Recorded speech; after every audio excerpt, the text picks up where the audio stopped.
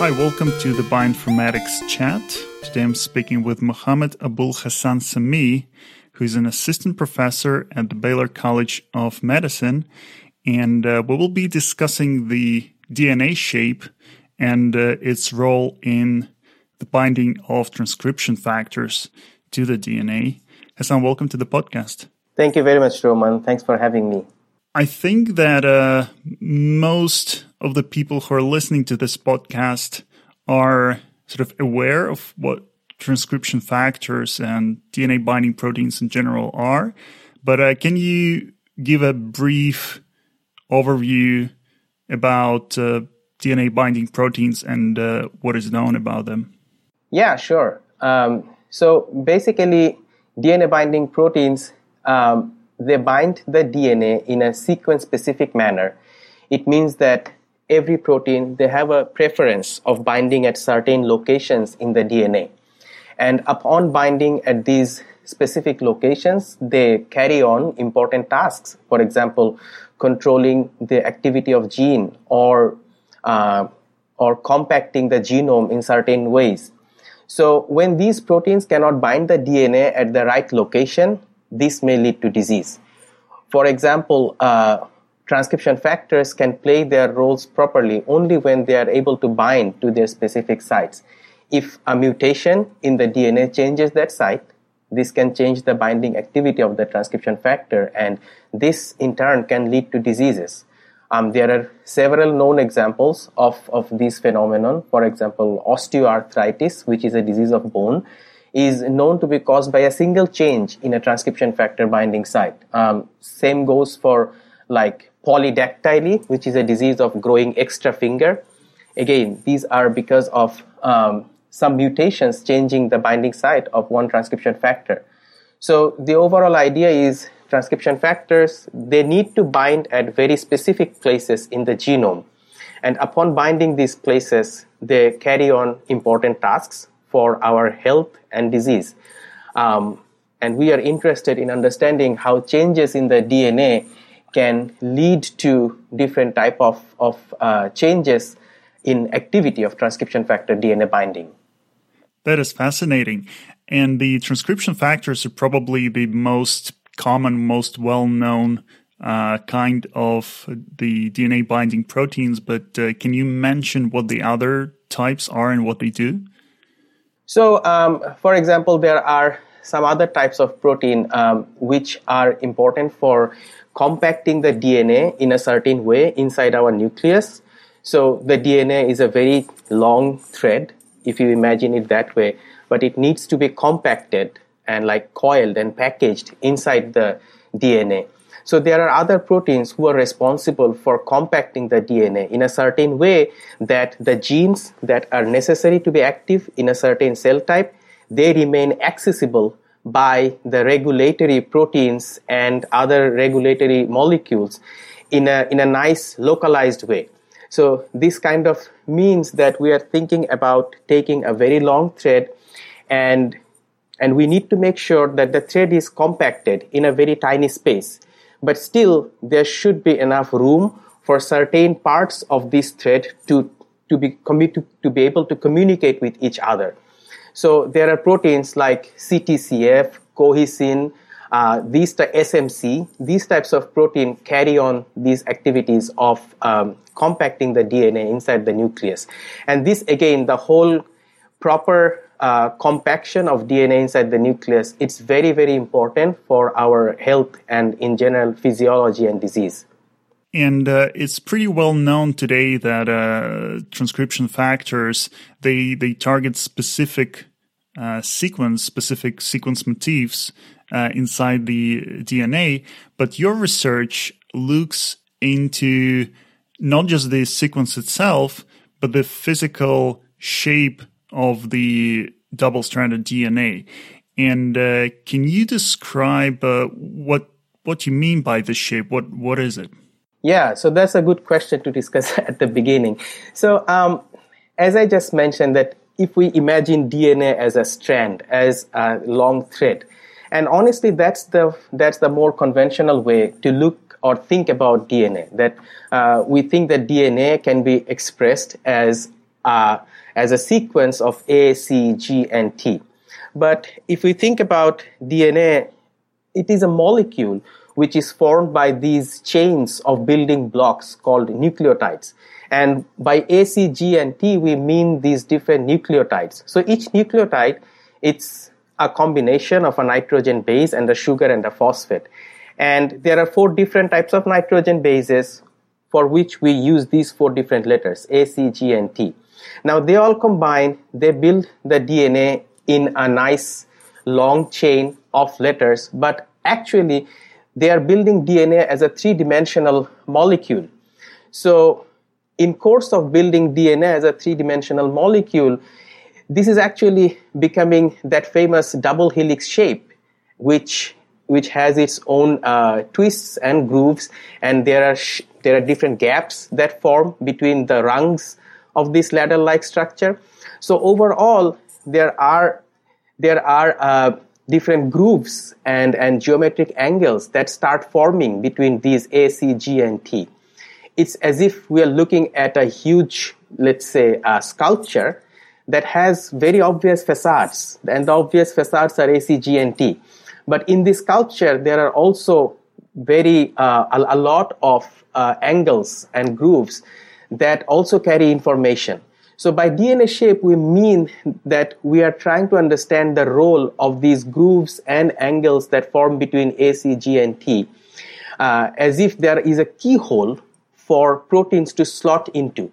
So our hypothesis is when a protein recognizes its binding site, it does not only think about A, C, G, and T, but it also takes into account the overall pattern of those grooves and geometric angles, and then like a key, it slots into the specific sites. Yeah, and we should also make it clear that when you talk about the DNA shape, you mean sort of the micro shape, the micro features of the DNA, as opposed to the macro features. So often in bioinformatics, we're interested in like how the DNA is wrapped around the histones or even larger arrangements of the DNA when we talk about things like high-C or ataxic. But you mean like really, really fine-grained 3D features of the DNA, right? That's correct. So we are talking about the grooves and the angles that form between just neighboring bases. Like if we have a sequence A, C, C, T, we are thinking about the shape between the first A and the second C, and then the second C and the third C, and so on. So we are talking about the DNA shape at a very fine grain, as you just mentioned, and thanks for clarifying that, at a very fine scale that happens between neighboring nucleotides. And I think when the double helix was first discovered in the 50s, I think it was assumed that it has this very regular shape. But like, do you know at what point did people realize that there are actually these variations in the shape of the DNA depending on which bases precisely are paired? That's a good question, and I don't have a very definite answer for that. But what I can just add here is this idea of transcription factors being aware of DNA shape when they recognize their sites. This idea came around in 1980s. So there are some classical reviews by Pabo. I mean, they are very famous names in this realm. By Pabo, by Travers, Sauer, who all mentioned that when a protein recognizes its DNA binding site, presumably the shape of the site, which can differ from one context into another context, also influences the transcription factor's decision making. And for the macro 3D structure of the DNA, as I mentioned, we have these sequencing methods that can give us some insight into how the DNA is arranged on this macro level. But for the DNA shape, how do we know the DNA shape? So that's a very good question. As of now, we cannot know the DNA shape of an arbitrary length DNA sequence by doing an experiment. So the data that we are using comes from a simulation pipeline. This simulation pipeline was developed by Dr. Remo Rose in University of Southern California, and they simulated thousands of DNA sequences, and each DNA sequence is about 40 base pairs long. Now, in the simulation environment, when these sequences they become stable, then they record the DNA shape value again at very microscopic resolution at between each nucleotide from these 2000 sequences. But I should emphasize that again, this is coming from the simulated environment. And then from these recorded values, they build a model that takes every 5 base pair long sequences and can give a prediction of the DNA shape values at the middle position of those 5 base pairs. Now, they tested the predictions of this model against available extra structure data, and they found that the model was fairly accurate. But as you just said, that this is not something comparable to high-C technology, where we can do an experiment and tell very precisely that in this specific cell type, at this specific locus of DNA, these are the exact values of DNA shape. But again, this is assumed, and it comes from some rationale that these DNA shape values, they will remain fairly consistent because we are talking about them at a very local scale. So even though we are thinking about the DNA coiling, the exact values of the geometric properties might change, but the local pattern of, let's say, maxima and minima in the DNA shape of a given sequence should remain consistent when this is bending and binding with other proteins to compact in the nucleus. You mentioned that it's been recognized since the 80s that the DNA shape affects the way the DNA binding proteins recognize their binding sites. Can you walk us through the main developments since the 80s and leading to basically your research? What have people learned since then, and what was your goal in conducting your research? Yeah, sure. So as much as we have learned in course of these many years, so these initial studies where these classical reviews were written, those were looking at a few handful of crystallized structure of DNA in context of a bound protein. And over the years, people have studied DNA sequence more than DNA structure. Again, before this beautiful pipeline developed by Dr. Remo Rose, we did not have a clear way even to get predictions of DNA shape of arbitrary DNA sequences. So eventually, the technology development for assessing protein DNA binding focused on identifying the sequences of the sequences bound to proteins. So, for example, ChIP-seq or other in vitro methods, all these methods, they give us a set of sequences which are assessed by an experiment having bound by a protein. So although there was this hypothesis in a more classical context, but in practice, we have consistently focused on understanding the sequence characteristics of protein DNA binding. And that has been pretty much the way we have made progress over the last 2 decades. And I should emphasize that at times people have thought about to take dinucleotides, like not only think about an A independent of the following C, but also what happens if I have an AC as the dinucleotide in the first position for the transcription factor binding site. But in general, everything was very much focused on the sequences. And this was doing fairly well. I mean, this assumption of sequence being characteristics of protein DNA binding gave us good approximations. And for many transcription factors, this is still the best approximation. I mean, we don't need to go to more complex models that take DNA shape into account.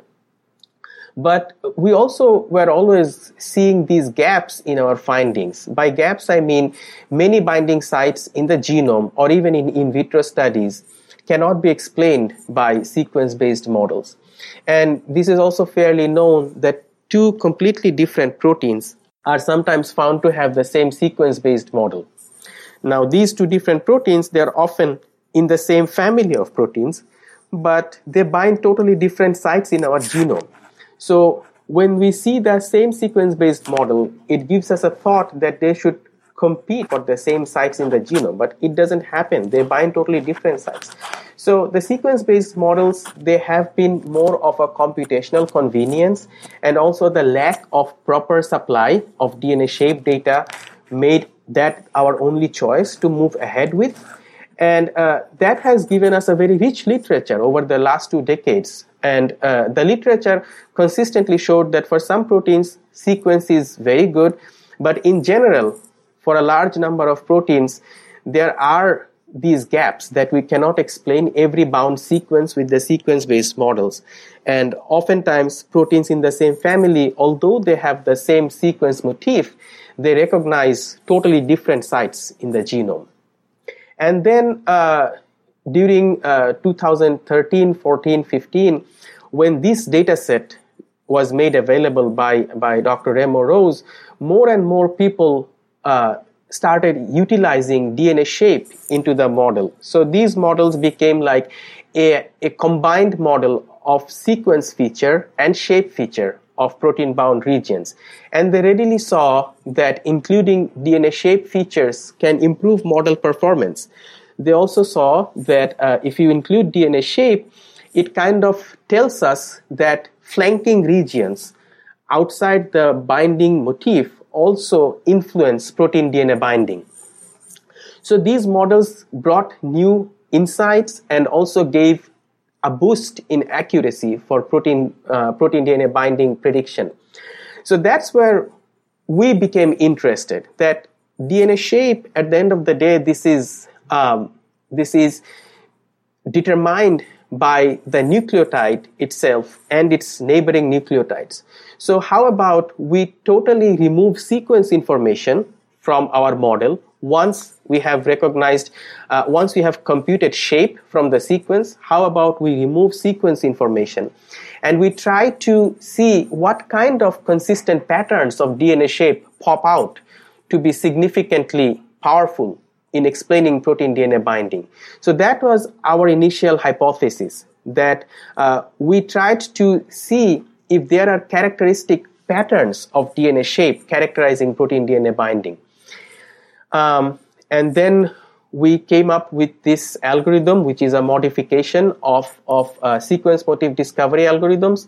And we applied our algorithm, which we call Shape Motif Finder, ShapeMF, on large-scale ChIP-seq datasets and also in vitro datasets. And we found that, in fact, many proteins, they recognize, at least in our analysis, we see that these proteins, they recognize consistent patterns of DNA shape. And these patterns of DNA shape that we call shape motifs, they correspond very well with the sequence motifs. So we had removed the sequence information when we started fitting the model.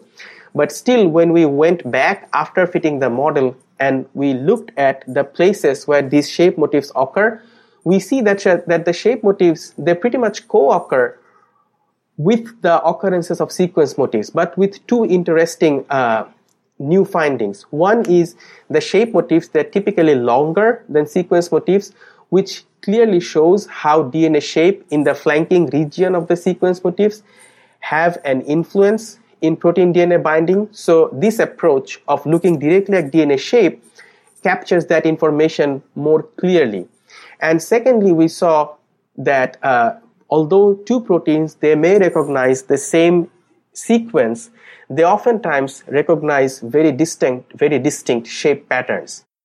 I want to go back for a second to the research you mentioned that was done, I think, by someone else, about the model that combined the sequence information with the DNA shape information. And there may be this question of, since you determine the DNA shape from the sequence data, then adding the DNA shape information to the sequence information, in theory, shouldn't provide any more information than the sequence itself, because the sequence already contains the information about the shape, right? But I think the point here is that the model being used, they are sort of simple models that by themselves cannot infer the shape information, and therefore when we add another model which is more maybe flexible and that can derive, or more specialized,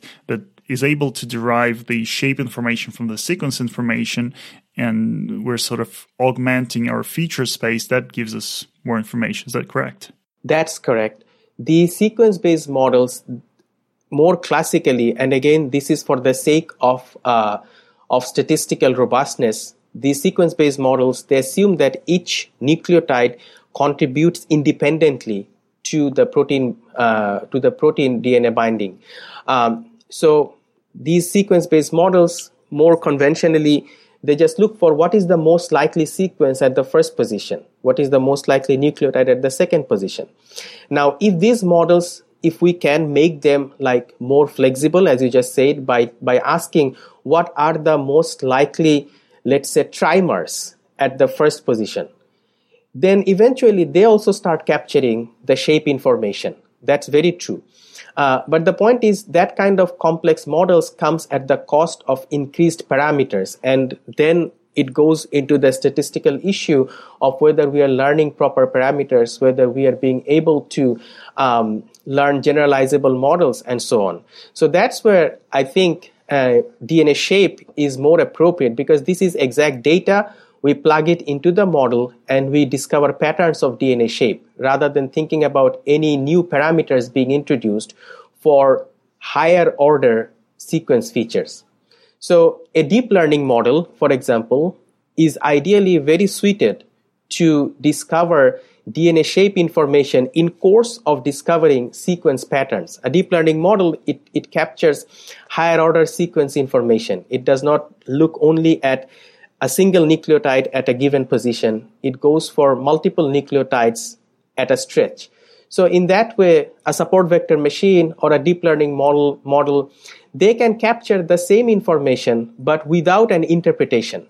So DNA shape feature, when you use them in the model, we have a clear interpretation and we do not have to run into those issues of additional parameters. Yeah, so given the popularity nowadays of deep learning, I'm sure not even one research group, but probably several groups have tried to predict the transcription factor binding sites using deep neural networks. Yeah. And do you know if anyone tried whether for this deep learning models, augmenting the input space with the shape information enhances the prediction, or if the network can figure it out itself just from the sequence data and it doesn't need any help in that? That's a good question. So actually there are two questions. One is if someone has tried to augment shape information as input to neural networks. As of now, and I may be wrong, but I have seen one paper in bioRxiv who tried to do this and who pretty much came up with the same conclusion that DNA shape data, of course, they improve binding prediction. And also there are many regions in the genome where you do not see an occurrence of a sequence motif, but occurrence of those shape features. This is not yet published as of now, to the best of my knowledge. I haven't seen any other group explicitly including shape information in deep neural networks. Also, I think it would be interesting if the groups that have started utilizing utilizing deep neural networks for predicting protein DNA binding, if they take their filters, so talking about convolutional neural networks, which is the most common type of network being used for learning sequence motifs from DNA, I have seen that that those colleagues of ours, they often discuss that they don't understand why some convolutions do not look like the more conventional motifs. I mean, those convolutions, they're important, but they don't exactly look like the sequence motifs. So if they take those convolutions and analyze the shape patterns underlying those convolutions, that would be interesting. But as of now, I personally haven't seen anyone doing that. If someone wanted to just get accurate predictions of the transcription factor binding sites, they would probably use both the sequence information and the shape information, because there's no point in like removing information, right? If you want to get accurate predictions, you want to utilize as much information as you can and as you have. But your idea was to basically train a model limiting the information it has access to, so you only supply the DNA shape data and sort of withhold the sequence information. And so what was the original motivation? Why did you decide to go this way? That's basically, as you just said, that shape, it is determined by sequence.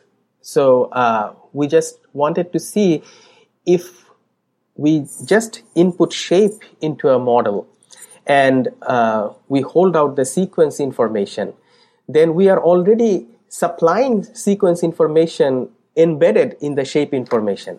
So what kind of patterns do pop out? That was our initial motivation.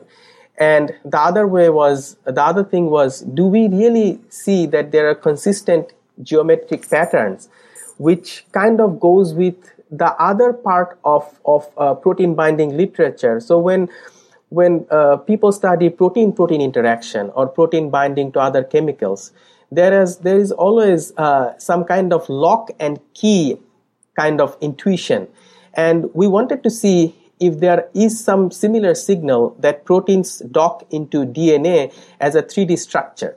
So again, the idea is one rule may not be the most appropriate description for every single transcription factor. It could be that some transcription factor, they're really very specific about finding an A at the first position and a G at the third position. So in that way, we actually are holding out some relevant information in our model. But the overall idea was we wanted to see if we remove exact sequence information, it's not 100% removal of that information. The information is still encoded in DNA shape.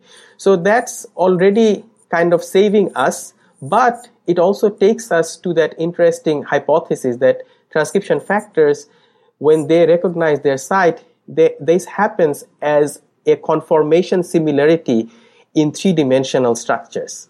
So basically, this is something like ANOVA, analysis of variance, when you want to determine like how much of the information is contained in every predictor, right? And this is your way to quantifying how much information is in the shape that's sort of distinct from the sequence. Although, again, you have this obvious correlations that make this a bit messy, I guess. Yes. I think exactly that you said, that this is kind of an analysis where we wanted to see how much information is captured solely by DNA shape.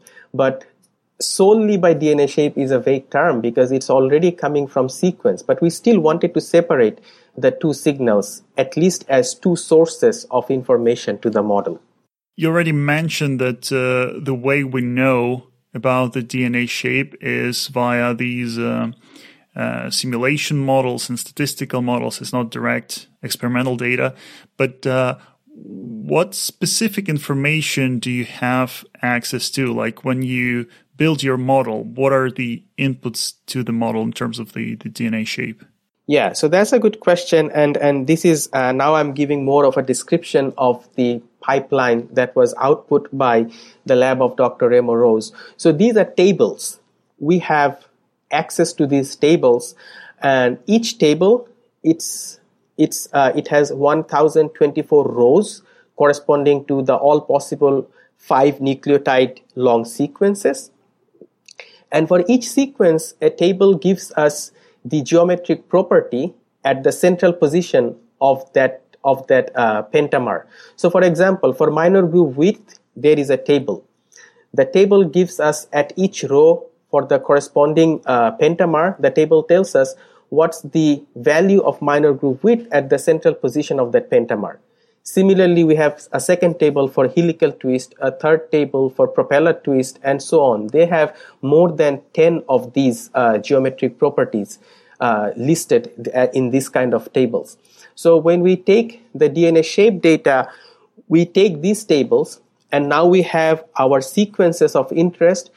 For each sequence, we take the first 5 base pairs of the sequence, look up the value in the table, record it. We take the second 5 base pairs, look up the value in the table, record it. This way, we can transform a given sequence into a list of numbers coming from these tables of DNA shape. So that's what the information we utilize in our models. And once you have these inputs, the question then becomes what sort of model to build on top of those inputs. So we already talked about deep learning models, but what was your reasoning behind choosing the model you chose? And obviously tell us about what conclusion you came to in choosing the model, but also how did you go through that task? So, of course, one choice would be deep learning, as you just mentioned, but personally, we wanted to start a model that we can interpret easily. I mean, there are approaches to interpret a deep learning model after you have fit the model, but we wanted to build the structure of the model from the beginning in a way that we can understand what's happening. So we went to one of the more classical models that was utilized in the past to discover sequence motifs. This is based on Gibbs sampling. So Gibbs sampling, again, the roots come from statistical physics.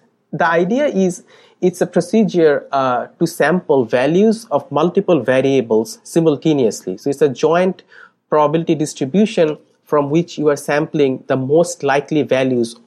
And the most likely point is the combination of values of all the variables that you have sampled is as a combination most likely. So for us, each sequence has a corresponding variable. Each sequence gives us a variable, and this variable can take values which are starting points of the shape motif within the sequence. Can you explain that a little bit more? What do you mean by each sequence is a variable? Yeah, sorry. So I should have been somewhat more detailed. So when we are taking a data set where we know that these sequences are already known where the protein bound, then these sequences become our training examples. We want to train a shape motif from these sequences. And are you considering the sequences of some fixed length, or is it whatever is under the ChIP-seq peak? Yes, so exactly. So we take like from the public consortium, we have taken ChIP-seq peaks, which actually we took same length sequences.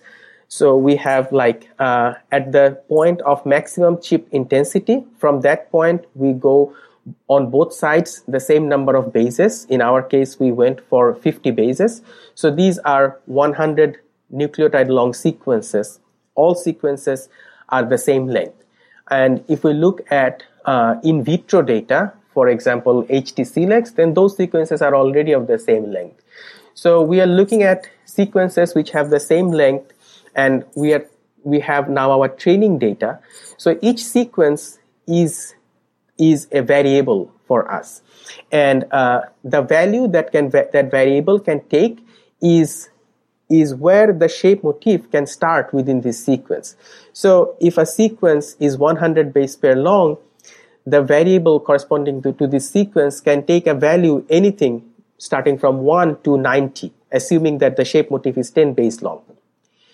So then what we want to do is sample combination of values of all the variables in such a way that the corresponding window for that variable looks very similar. So let's say at the first pass, I just randomly pick one starting point for each variable within its corresponding sequence. That gives me, if I have 1000 training sequences, that means we are talking about 1000 variables. So that gives me one value for each variable. Now I can take the window starting from the corresponding sequences and check how similar are those shape windows to each other. So that gives me an error score. And we can translate this error score into an overall probability for this combination of variables. And then following the Gibbs sampling approach, we try to improve the next sample in such a way that we get more similar shape windows from this data set. So when it converges, meaning that when we do not see much improvement in reducing error, we take those locations from each sequence as our most likely values of these variables. And then we construct the shape motif from those windows. And are you assuming that all the sequences that are bound by a transcription factor, they all share the same motif, the same shape motif, or do you allow for several ones? That's a very good question. So yes, so that's an assumption, and I think that's a reasonable and parsimonious assumption to begin with. But if there is heterogeneity in shape motif, that's still an open question for us.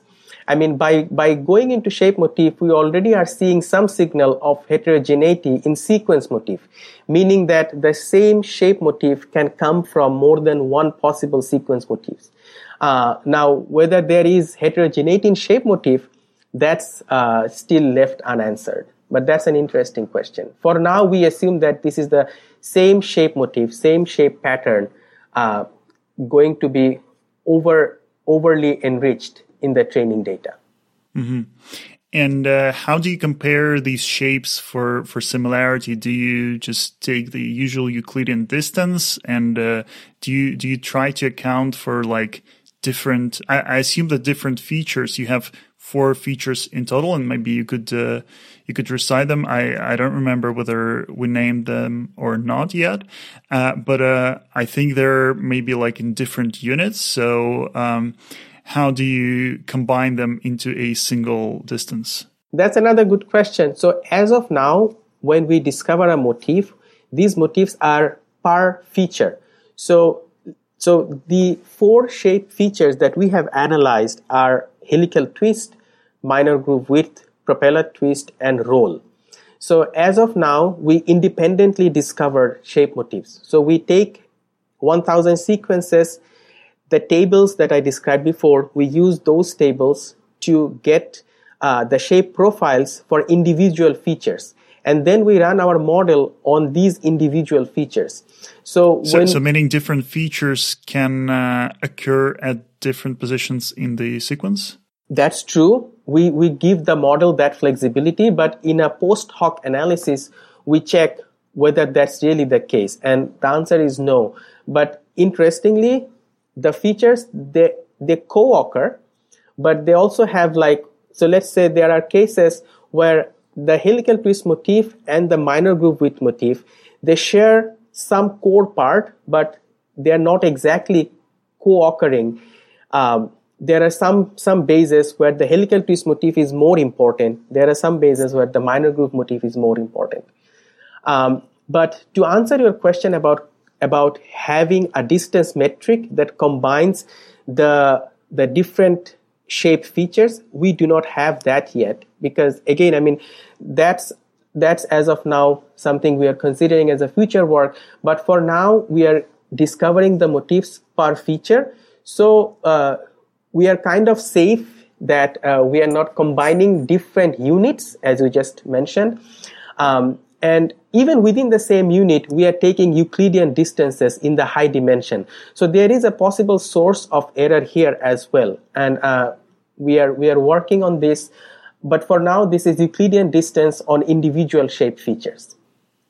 And you mentioned that the motifs for different features, they tend to co-occur, so they occur roughly in the same regions Yes. of the sequence, which I think is very cool.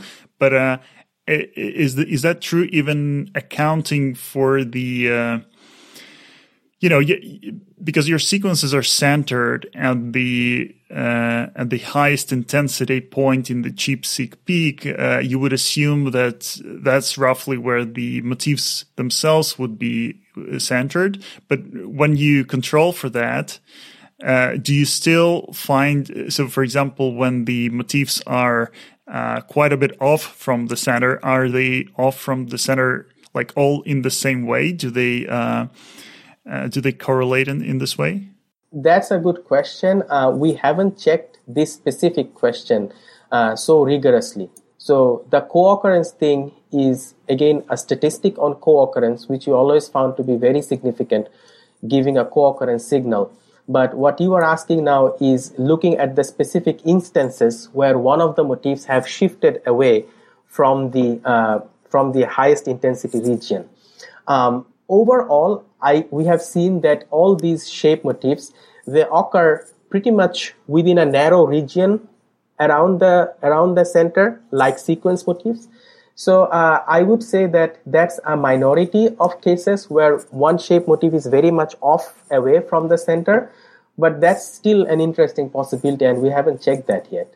Right, because so you mentioned that's like a significant correlation, but when calculating the significance, you have to come up with a good null model. Yeah. And if you consider all the positions in the sequence as like equally likely where the motif would start, that's probably not a great null model because we know they're not equally likely. We know that the closer to the center, the more likely it is. So it's quite a bit.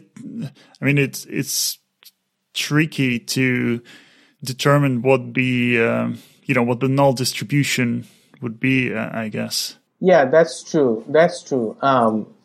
So, as you said, that for now this is an assumption of uniform likelihood for every possible distance between two motifs. But what you were suggesting is take one more variable that would also capture the location of occurrence of individual motifs. So as of now, we are thinking about what's the inter-motif distance, and we are developing a null model on that. I think that's an interesting idea. So yeah, that's an interesting follow-up idea, sure. And I think that idea can actually go to also the existing analysis that we have seen for understanding the co-occurrence of sequence motifs in studying transcription factor complexes. So all the studies on sequence motif analysis, when they say that these two transcription factors, they potentially co-bind the DNA, as much as I know, they also look at the intermotif distance for those two sequence motifs. But if you condition the position of one of the motifs binding at the ChIP-seq peak of the corresponding transcription factor, this would be a stronger null. I agree. So this is interesting. Thank you. All right. And I just want to go a little bit back and return to the four features that you named. I think it would be very interesting if you could describe like what they mean. It's tricky without any visuals. It would be much easier to show them on the picture, but as well as you can you explain what they are physically? Okay, so let me give it a try. At least for one or two of them, I think we can describe it more easily than the other ones. The idea for these different shaped features is, again, how much opening and geometric angles we have between bases in the same base pair, and bases between neighboring base pairs. So, for example, one of the properties is propeller twist. So the idea is in the DNA ladder, we always have double strand, and we have an A which is bound with a T on the other strand, and a C which is bound with a G on the other strand. But if we think of the A and the T on two different planes, then if there are twists between these two planes, that gives an angular measurement between how much twisted are these two planes. So this is like holding our palms of our hand next to each other and then just giving a twist on one palm. That gives us an angular measurement on how twisted are the planes of the palms. So in case of DNA nucleotides, this is called a propeller twist. Because they sort of resemble a propeller, right? Exactly. Yes. There is another property, for example, roll. Roll is, again, if we take our two palms and just take them together and then slightly open the two palms, then this opening between the two palms, that's called the roll. So in this way, there are more than 10 different DNA-shaped features which characterize the possible orientation between neighboring nucleotides, nucleotides in the same base pair, and neighboring nucleotides, and altogether they give rise to this wonderful 3D conformation of DNA. And the mechanism for this recognition, we know that the protein has to recognize the 3D structure and the sort of chemical conformation of the DNA because there's all there is to it, right? There is no more information than the atoms and the electrons and the electron densities. But it could be that some proteins rely on certain things like the DNA shape more, and others may rely on the specific identities of the nucleotides, right? What do you think of this? And did your research give any insight into this? I think you just nailed it, that when a protein recognizes its DNA binding sites, the most plausible hypothesis is the protein recognizes electron densities. And there might be different ways to characterize the electron densities. For some proteins, that characterization might be as simple as just listing the individual nucleotides coming one after another. For some proteins, this might be a more complex description coming from a shape or a combination of DNA shape features. And even more interestingly, we just saw another paper earlier this year from Martha Bulick's lab where they showed that a protein can recognize two completely different sequences. And in their analysis, they did not find similarity in shape of those two different sequences. So if you ask me, I think we have just hit the tip of the iceberg, and there is a whole continuum of possibilities. On one end of this continuum are proteins which are very specific about exact nucleotides coming one after another. So even if we remove and change one nucleotide from the second position, for example, this totally disrupts binding. For the other proteins on the other end of this continuum, they can recognize more of DNA shape and they're less fussy about the exact identity of the nucleotides. And in between, there are proteins which have a combination of emphasis on the exact identity of the nucleotide and DNA shape. And I think this also came out from our study, as you just asked. We also found that for some proteins, the shape motifs, we of course discover shape motifs, but when we go back and see where do the shape motifs occur and do they explain any more regions than can be explained by the sequence motifs, we see that the shape motifs did not come with extra additional predictive power. So for these motifs, for example, ATF4. For example, ATF4 is one of those cases where we think that the sequence motif is fairly good enough. For some other proteins, on the other hand, we see that the shape plays more important role in addition to the sequence motif. So there are combination of possibilities. This is not like one exact biophysical rule fitting the case of every single protein. There are a continuum of possibilities. And if someone wanted to take their favorite transcription factor and conduct this analysis, how hard would it be? So, for example, I'm interested in this particular protein, and I have some ChIP-seq data for it, and I want to know whether there are some interesting shape motifs. How would I go about it? So the first thing is our code is publicly available in GitHub. You can get the code, and there are some additional analysis scripts with the code.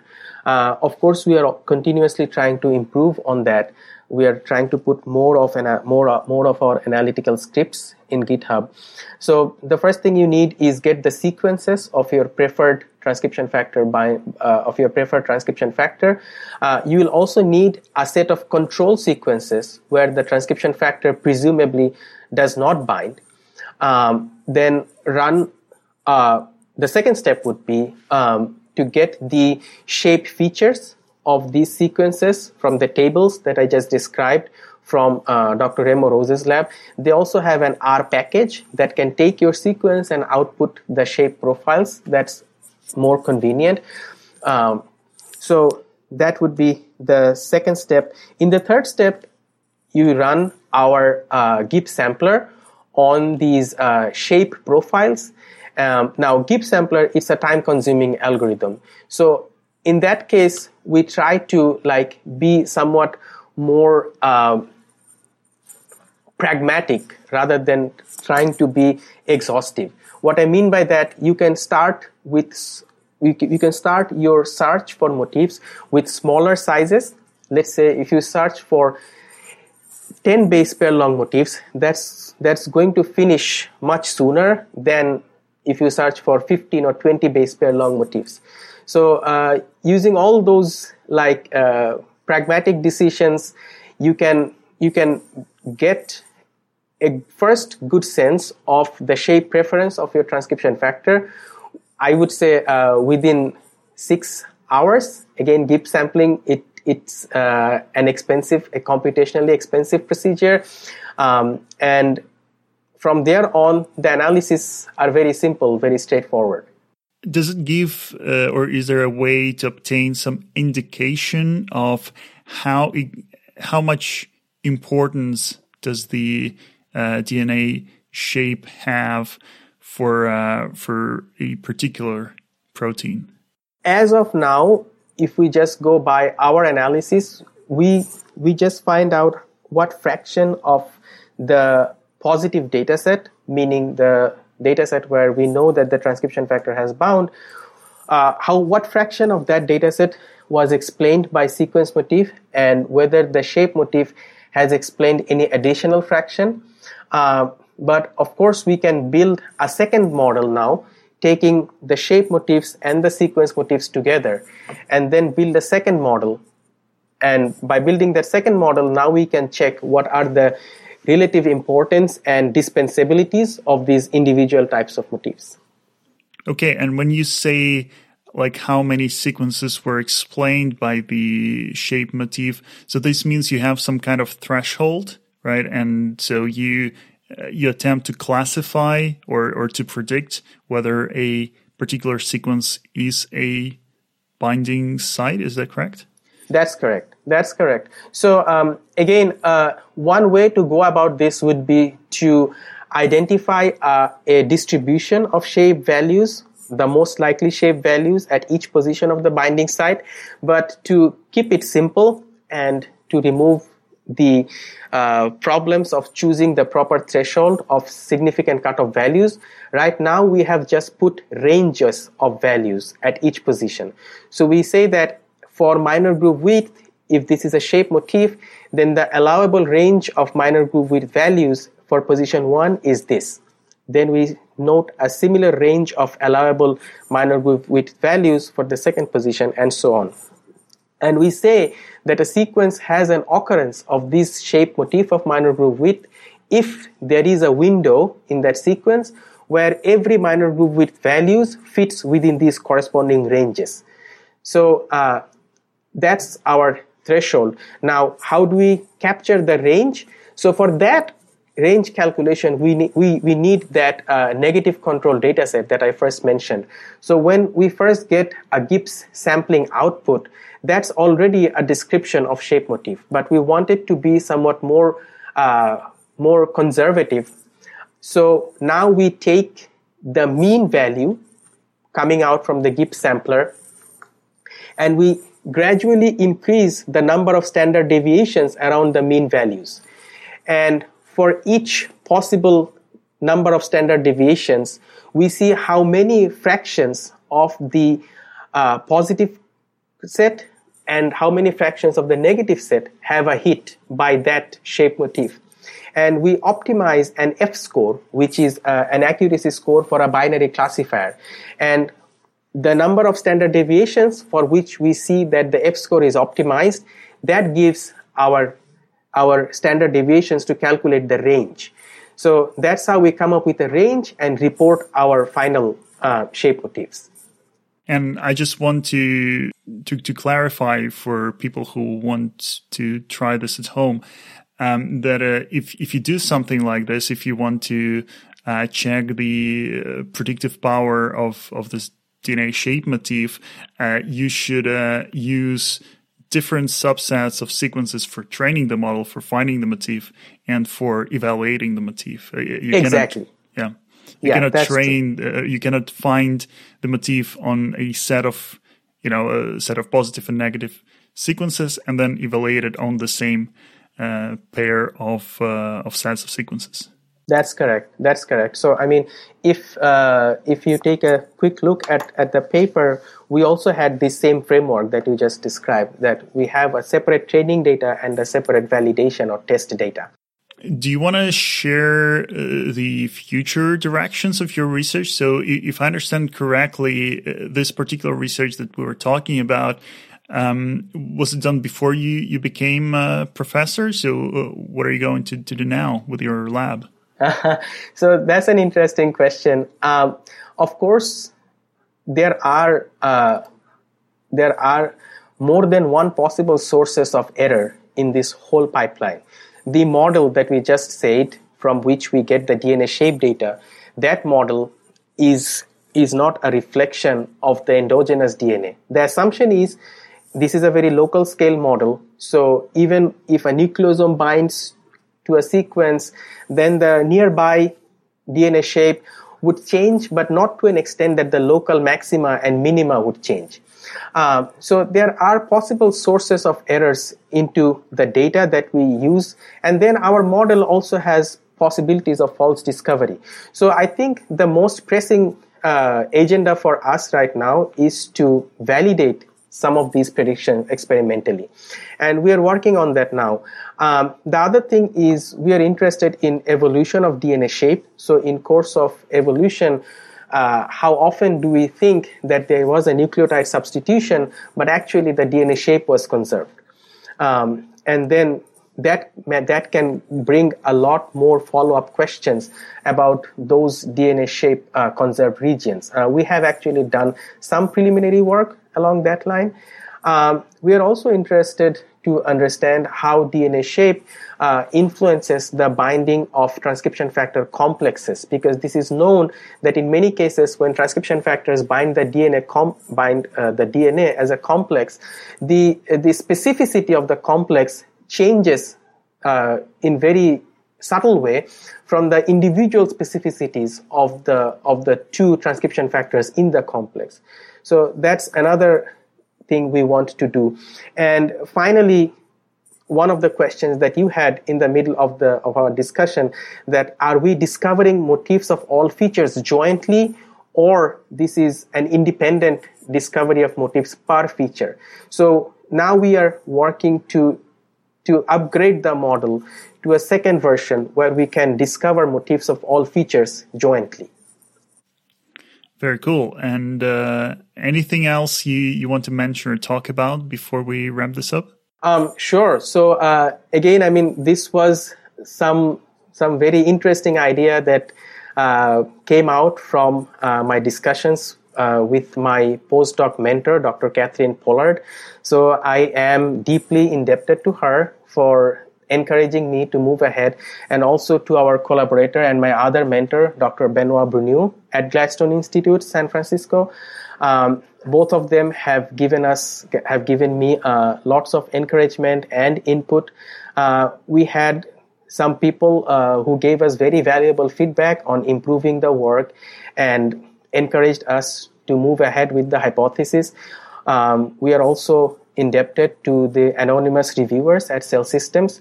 They also suggested very interesting new analysis. So we did that and got somewhat more confident on our conclusions. And of course, I want to acknowledge to our funding sources, National Institutes of Health and a research fund from William H. Younger Jr. to my mentor, Benoit Bruniou. Great, Hassan. Very interesting work. And it was great talking to you. Thank you for coming on the podcast. Likewise, thank you so much for having me. And I am really excited about this whole idea. So I hope that this whole field will move to an improved understanding of DNA recognition and the effect of nucleotide variation.